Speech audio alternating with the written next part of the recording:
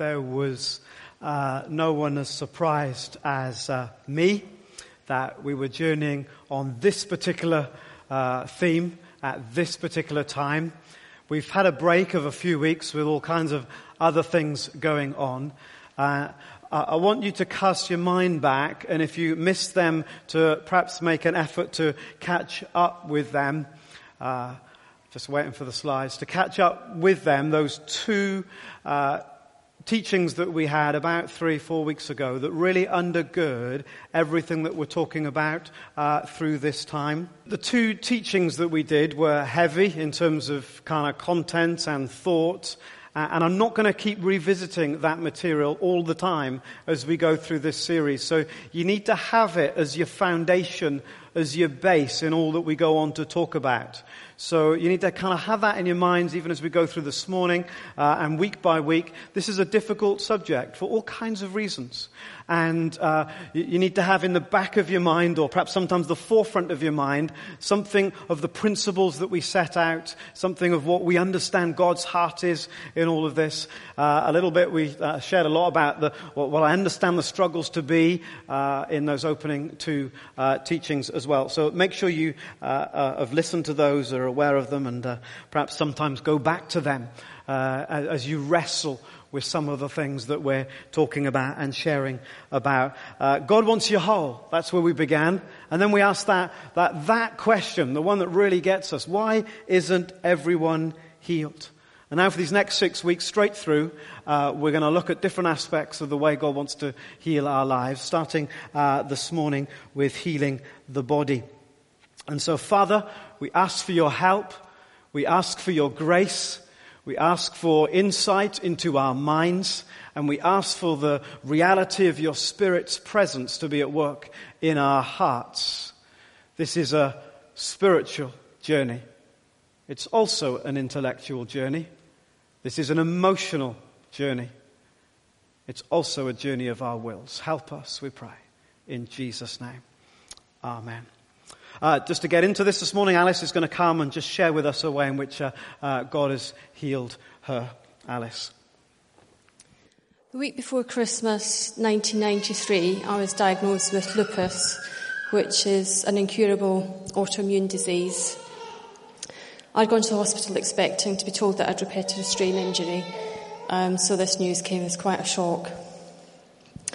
Early part of November 97, I experienced a really bad flare-up, and it affected not just my fingers, but every joint in my body. It just was so painful, it was stiff, and my fingers swelled up so much that I had to wear splints in bed to keep them straight. But then in the morning I couldn't even bend them just to get washed and dressed. And even the most basic tasks just took such an effort, like turning a door handle, using a knife and fork to cut up food. I couldn't even release the handbrake of the car some days, and ended up having to get an automatic car. And just what it did to me emotionally was it was awful.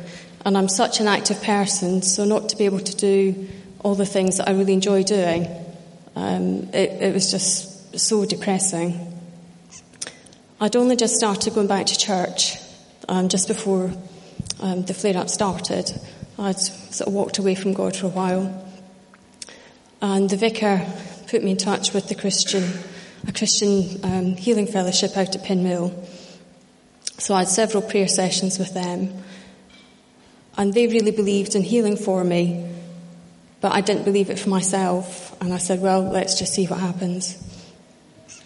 And then Easter came. And I lived out at Barham at the time. And the friends that I had didn't have transport. So I had the whole sort of 4 days thinking, oh gosh, what am I going to do? And I just remember being so tearful the whole of Good Friday. And that Friday night, so to get into bed, I actually had to go on my knees and use my elbows to get into bed because I couldn't just sort of lie down normally. And I remember just through the tears, I just cried out to God. I said, God, you've got to help me. I can't do this anymore. And I just cried myself to sleep that night. But then Saturday morning, I woke up, I had no pain, I had no stiffness, my fingers weren't swollen, and I was just completely free from everything that I had suffered for the last 6 months. Amen. It was amazing. And, I spent that weekend gardening, which, because that's the sort of thing that you do. But I came to Burlington on Easter Sunday morning, which was only the second time I'd been here. And I have to say, since coming here, that's when my faith has really just taken off, and it's now real to me. I really just want to encourage you, don't wait till you hit rock bottom before you ask for help. We've got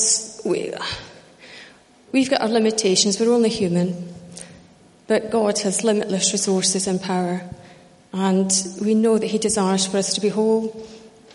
And the Bible talks a lot about asking, and in James it says, you do not have because you do not ask.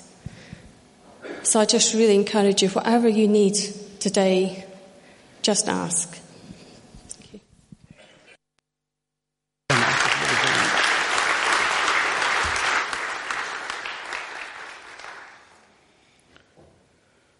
I want us to pick up this whole theme then about healing the body, thinking about Jesus' perspective. Jesus' perspective is that it's not just about the body. Think of that story when the friends bring the man with the screwed up leg, the paralyzed man. What great friends. That they want to see their friend able to walk, and so they take their friend to Jesus, and effectively Jesus says, what do you want me to do? Do you want me to heal this man's leg so that he can walk okay for perhaps 15, 20 years? Or do you want me to heal his heart so that he'll live forever? Which is easier, to forgive his sins, to say, take up your mat and walk? How tragic for the guy to have 20 years of walking in order to walk straight into a lost eternity. Think about the 10 lepers. Only 1 came back. 9 walked away with a complete new set of skin, only to have a life that was shriveling up and dying. So from Jesus' perspective, true healing is not just about the body, but from Jesus' perspective, true healing often, usually in his ministry, always in his ministry, did include the body. He didn't say to the paralytic man, right mate, now your sins are forgiven, when you get to heaven you'll walk. Did he? Which is kind of our approach most of the time. Jesus has forgiven your sins, you're stuffed with the rest of it until you get to heaven. That's my paraphrase. And so true healing is this kind of coming together of what's going on in our physical lives, what's going on in our spiritual, emotional, mental worlds. True healing involves all of ourselves. What was the greatest miracle with blind Bartimaeus? Was the greatest miracle that he could now see, or that he followed Jesus along the road? But he couldn't have followed Jesus, or he wouldn't have followed Jesus along the road unless he could see. And so God's work in us, which is why the word salvation, healing, the Greek word just means the whole thing. God's going to make you whole. God's going to sort you out, is the way Jesus approaches this whole ministry of healing. What God wants to do in our lives is not unidimensional, but it's multi-dimensional. And when we pray for people's physical healing, which we shall and which we should, we're longing for God's wholeness to come in their lives. In the same way, when we pray for people's emotional instability, we're longing that the physical things that afflict them would also be healed, that our lives would be made whole. And I want us to look at an Old Testament story, the Old Testament story that we heard read. Funny that those two things should come together. The healing of Naaman. Have your Bibles open with you at 2 Kings chapter 5, and we're going to kick it off at verse 1. Essentially, this is a story of God healing someone physically, but there is so much else going on, and we mustn't miss the everything else going on, because I think it's only as we understand the everything else going on that physical healing fits into its proper place, and perhaps we'll find some more breakthroughs or discover some more breakthroughs than we have just at the moment. So you with me? Verse 1, 2 Kings chapter 5. It's in the Old Testament. Here we go. Now Naaman was commander of the army of the king of Aram. He was a great man in the sight of his master and highly regarded because through him the Lord had given victory to Aram. He was a valiant soldier. He had everything. He's a successful person. In the eyes of everyone around, he's the winner. He's the one everyone wants to be like. He's a valiant soldier, but he had leprosy. And I wonder whether this is why health and issues of healing is so contentious and so sensitive and so difficult for us, because it is that area of our lives that often we can do nothing to control. You can become the great commander of the army. You can be the person that everyone looks up to. But he had that, but he didn't have his health. You can have everything and still be sick. Verse 2, now bands of raiders from Aram had gone out and had taken captive a young girl from Israel, and she served Naaman's wife. She said to her mistress, if only my master would see the prophet who is in Samaria, he would cure him of his leprosy. What a generous, grace-filled servant girl, that she should be kind enough to highlight the means through which her pagan master might find healing. Jumping a few verses, look at what happened next in verse 5. By all means, this is a conversation with the king, by all means go. I will send a letter to the king of Israel. So Naaman left, taking with him 10 talents of silver, 6,000 shekels of gold, and 10 sets of clothing. Listen to what's happening, or see what's happening in that moment. Here is this influential man of status and means, and he approaches the healing that he's looking for from that same worldly perspective. I'm going to go to Samaria, and I'm going to go with my status, a letter from the king. I'm going to go with my wealth. I'm going to go with my means, and I'm going to in some way earn, I'm going to in some way achieve the right to be healed because of what I can offer in a worldly sense. Does that make sense? Lesson number 1 from Naaman is healing is nothing to do with us. You can't buy it. You can't earn it. You can't get it by your influence or by your power. The work that God would need to do in Naaman was to strip all that away before he was in a place to receive his healing. If you need healing, all you can do is receive it. You can't buy it. You can't earn it. You can't get it by your influence or by your power, your pushing or your shoving in a worldly sense. If you are praying for people to be healed, all you can do is ask in faith and be obedient. You cannot earn it any more than Naaman could. You cannot, by your long prayers, somehow impress God enough in order for him to give it to you. You cannot buy it. You cannot demonstrate that you in some way deserve it because of your influence or whatever we might choose. We've got to get every notion out of our minds that there's anything anyone can do to buy, to earn, to create influence with God or anybody else to bring healing into our lives. And I love the next bit, verse 9, because it's so human, and that's the point. Verse 9, Naaman eventually rocks up with his horses and chariots and stopped at the door, and Elisha can't be bothered to come out. It's a lesson in pastoral ministry or something. It's there in the Bible. Go wash yourself 7 times. Elisha sent a messenger to say to him, a messenger. Who did Naaman want to see? He wanted to see the man that he thought could heal him. Who was Naaman putting his trust in? Elisha. Healing is a touch from God. Naaman did not need Elisha's touch. He needed God's touch. The trust needs to be in God. So, go wash. Go wash in the filthiest river. Go to something that humanly you have no confidence in. It can only be God, because healing is about learning to trust. We've all been where Naaman was, haven't we? Yes, I'd like to be healed, but only if it can happen this way. I'd like to be healed, but only if that person will pray for me. Only if it can happen while I'm in my pew and not at the front. Only if it can happen quietly at home and not in church. Only if it can happen in that way rather than this way. And we're putting our trust, like Naaman was, in a myriad of different things. And what this story, bang in the heart of the Old Testament, says, in the end it's God who heals, and He's the only one you can trust in all of it. So go wash in a dirty river. Makes absolutely no sense unless we understand that God is teaching us above all else to trust Him.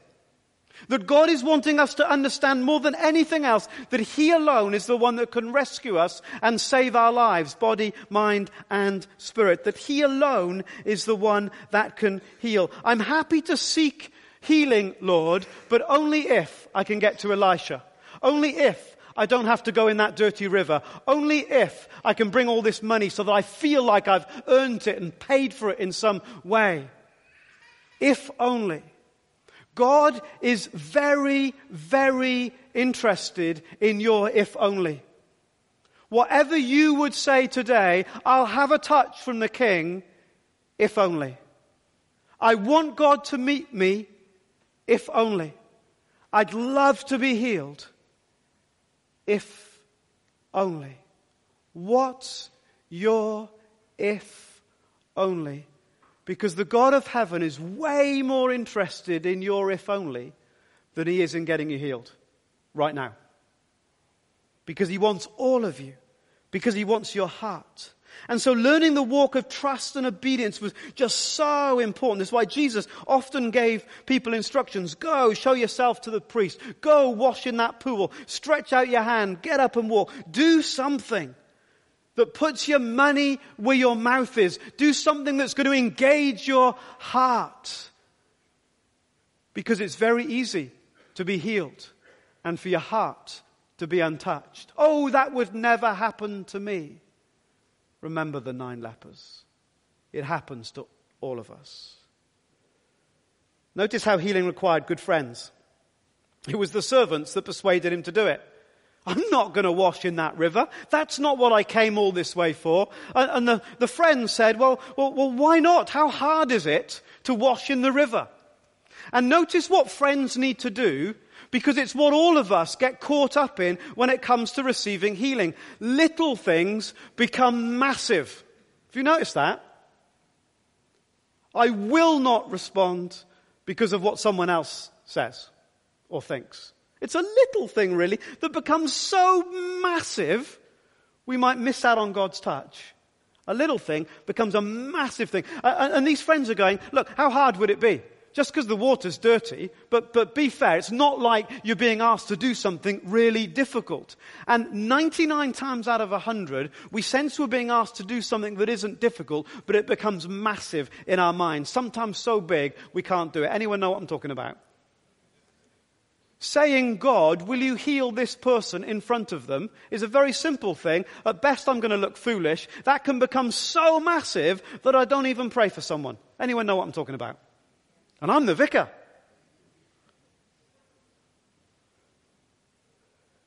Big things or little things become big things. And then I love the way that it ends. God's after Naaman's heart. After his heart. And Naaman embraces. They went back to the man of God. He stood before him and said, now I know that there is no God in the world except in Israel. That's the goal of any healing, isn't it? That our lives get caught up in His presence. So, physical healing has lots going on. Okay? And we've got 5 more minutes to talk about a very simple model of healing that all of us can do, because Jesus' perspective is this. Jesus' perspective that is we are to go into the world and we are to heal the sick and proclaim the kingdom. That's the deal. That's what He asked those first disciples to do. And He asked those 2 disciples to teach the next disciples to obey. Anyone read the Bible? Matthew 28? To obey what? To obey everything. Yes, not just some. To everything. This model is to be repeated. Go into all the world, heal the sick, raise the dead. I don't mind if we pause on that one for a while. Let's do the sick ones first, and then we'll get on to the dead. Seems reasonable. I'm not unreasonable, am I? Let's do healing really well. Okay, I'll settle, and then we'll move on to the raising the dead. Nervous laughter from all around the room. You imagine what it feels like standing here. It's like a crocodile in a handbag factory. There we go. Okay, here we go. Right, this is the model. Very simple. We're looking at what Jesus did, okay? 4 very simple things. Ask what to pray for. Or, sometimes, ask if I can pray for you. You listen and you hear a need, and you can say, can I pray for you right now? Now, you get half points for saying, I will pray for you. You get minus points for saying, I will pray for you and then not. No, you've never done that though, have you? You've never said, I'll be praying for you and then not prayed. No, you've never done that. That's good. Half points for saying, I will. But 10 points, top marks for going, why can't I pray for you right now? That was the Jesus model, wasn't it? We don't read that Jesus went up the mountain with a list of prayer requests, and while he was praying up the mountain, people got healed. That's not the model. The model is to pray there and then in the moment. Can I pray for you? Be clear about what it's about. Jesus wants to be so clear, he says to the blind man, what do you want? That's how clear Jesus wants to be. What seems obvious to you might not be the right thing. Some of you have used a model where you then ask the person, okay, tell me on a scale of 1 to 10 what the pain is, what the level of infliction is, how much pain, if it's about a back, how much pain is your back in on a scale of 1 to 10? As a measurement. Or you might ask, what would it look like for God to heal you? So you ask, talk, communicate, eyes open, words. Do you know, when Christians do stuff, we get all embarrassed and we mumble and we make a right hash of it, don't we? Have you ever had someone pray for you and they look so embarrassed, they're mumbling, they're awkward, and oh dear, and you're dying inside and they're dying inside, and then you agree, I'm never going to let that happen to me ever again. And that's why healing ministry doesn't go very far in the local church, because we all die of awkwardness and embarrassment. So eyes open, clear language, what can I pray for? What's the pain like on a scale of 1 to 10? Use touch, laying on of hands, the Bible tells it. Be mega sensitive. You don't have to lay hands on somebody. Men and women, men lay hands on men, women lay hands on women. That's how it works. Be very sensitive. Ask before you do anything. Don't start putting your hand on someone. That's not good. It's not polite. That's rude. Ask. Be open. Be clear. Thirdly, command. This is the best bit. This is how you're to pray. The prayer is a command. What's the model? Jesus is the model. What does he say? He says to eyes, open. He says to ears, open. He says to leprosy, be cleansed. It's not a time for those informing prayers. Well, Lord, we have George with us here. The Lord says, I know we've got George. Lord, George has got a bad back, Lord, and it's really hurting him, Lord. Lord says, I know George has got a bad back, and it's really... This is not a time to tell God everything he already knows. In fact, prayer's never a good time to tell God everything he already knows. It's a complete waste of time. It's not the time for pleading either. George's back, Lord, is so bad and he can't even pick up the kids. And can you see, Lord, how bad it is for him at work? The Lord knows all of that stuff. And he cares about it more than you do. So forget the pleading prayers, because you can't earn or buy anything from God. Don't think that by your pleading that he's going to do it. He's not a weak parent like you. When your kids plead, you give in. God's not like that. He doesn't need your pleading. That's not going to bless him at all. It just irritates him and everybody else around him. And forget the embarrassment prayers. Oh, Lord, I know that you'll probably heal George over time. Lord, I know that you'll use the doctors and the nurses. All of that might be true, but why are you saying it? You're saying it to get out of the fact that God might not heal him there and then and save your embarrassment, right? Come on, call a spade a spade.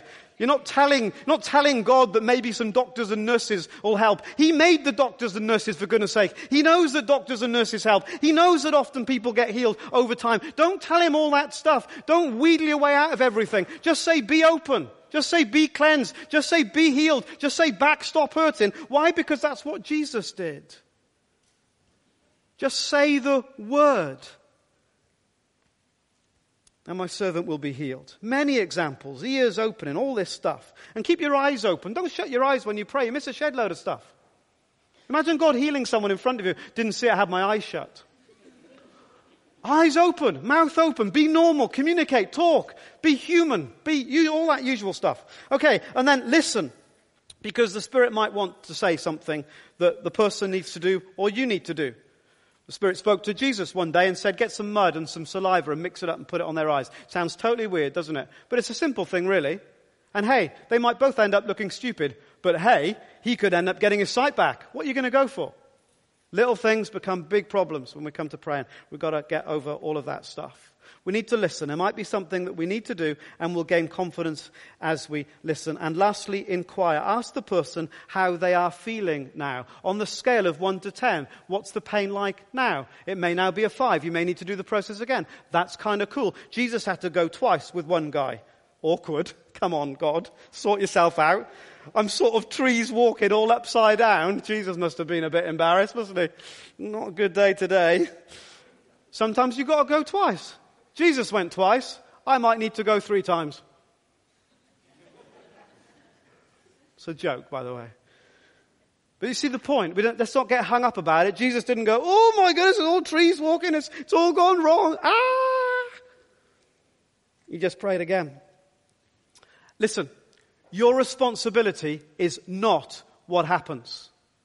That's God's responsibility. So stop faffing about whether it's going to happen and what it's all that stuff. That's not your responsibility. Your responsibility is to be obedient and to pray and trust the rest to God. If we can get into that zone of feeling more like it's God's problem and not ours, because it is, I think we'll be in a much better place. Invite those who are seeking the Lord for a healing touch, that you might spend a moment praying with them, but then trust God for what He's going to do. That's it. Simple as that.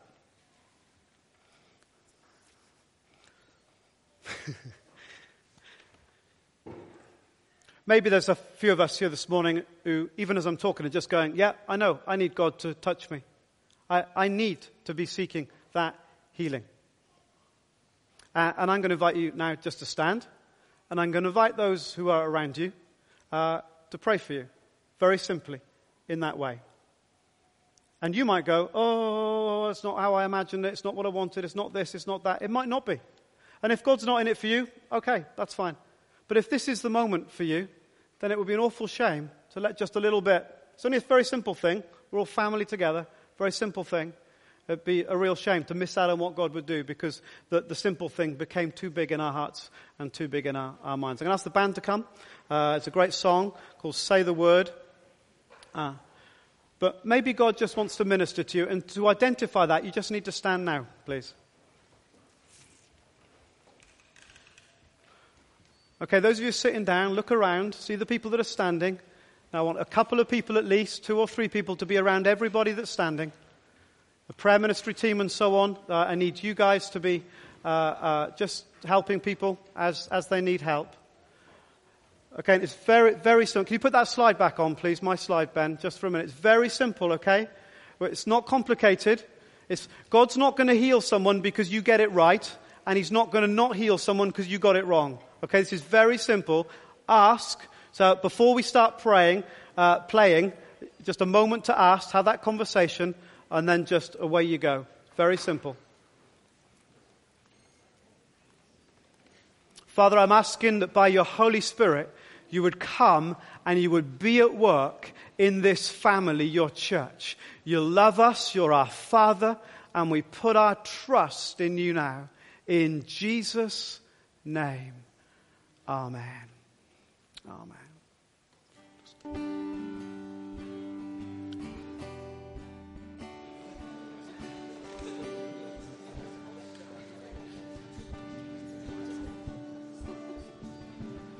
Say the word and I will be free. Say the word, I'll be made whole. And your word, mountains will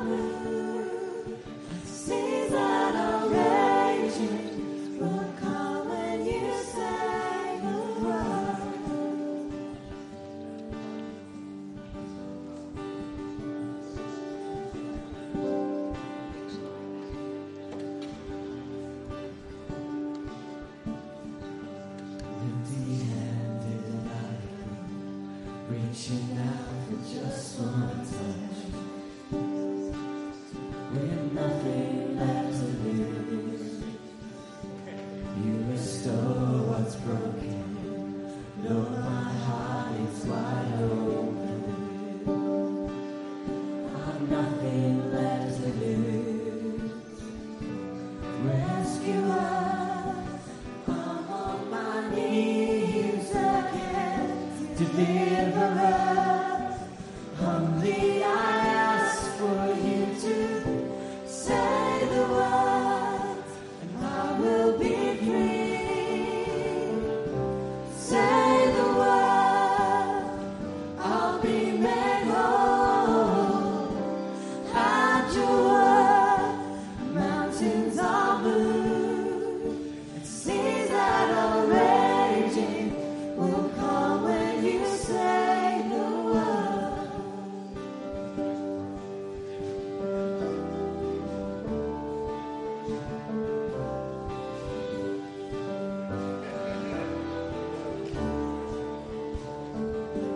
If I ever lose my way, that won't let me stay the same. Forever you reign, right above the earth and sky, reaching down into my life. Forever you reign, rescuer. I'm on my knees again, deliverer. Humbly I ask for you to say the word, and I will be free. Say the word, I'll be made whole.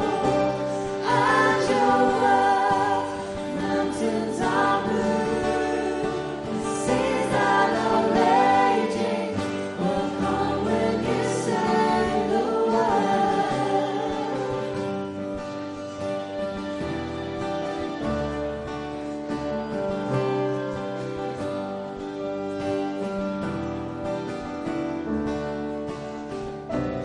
Rescuer, I'm on my knees again, deliverer. Humbly I ask for you to say the word, and I will be free. Say the word, I'll be made whole. At your word, mountains are moved, and seas that are raging will come when you say the word. So, Lord, we bless what you're doing. We bless your work in our lives. Send us out into this week for your praise and for your glory. Send us out as worshippers and as life givers in the name of Jesus.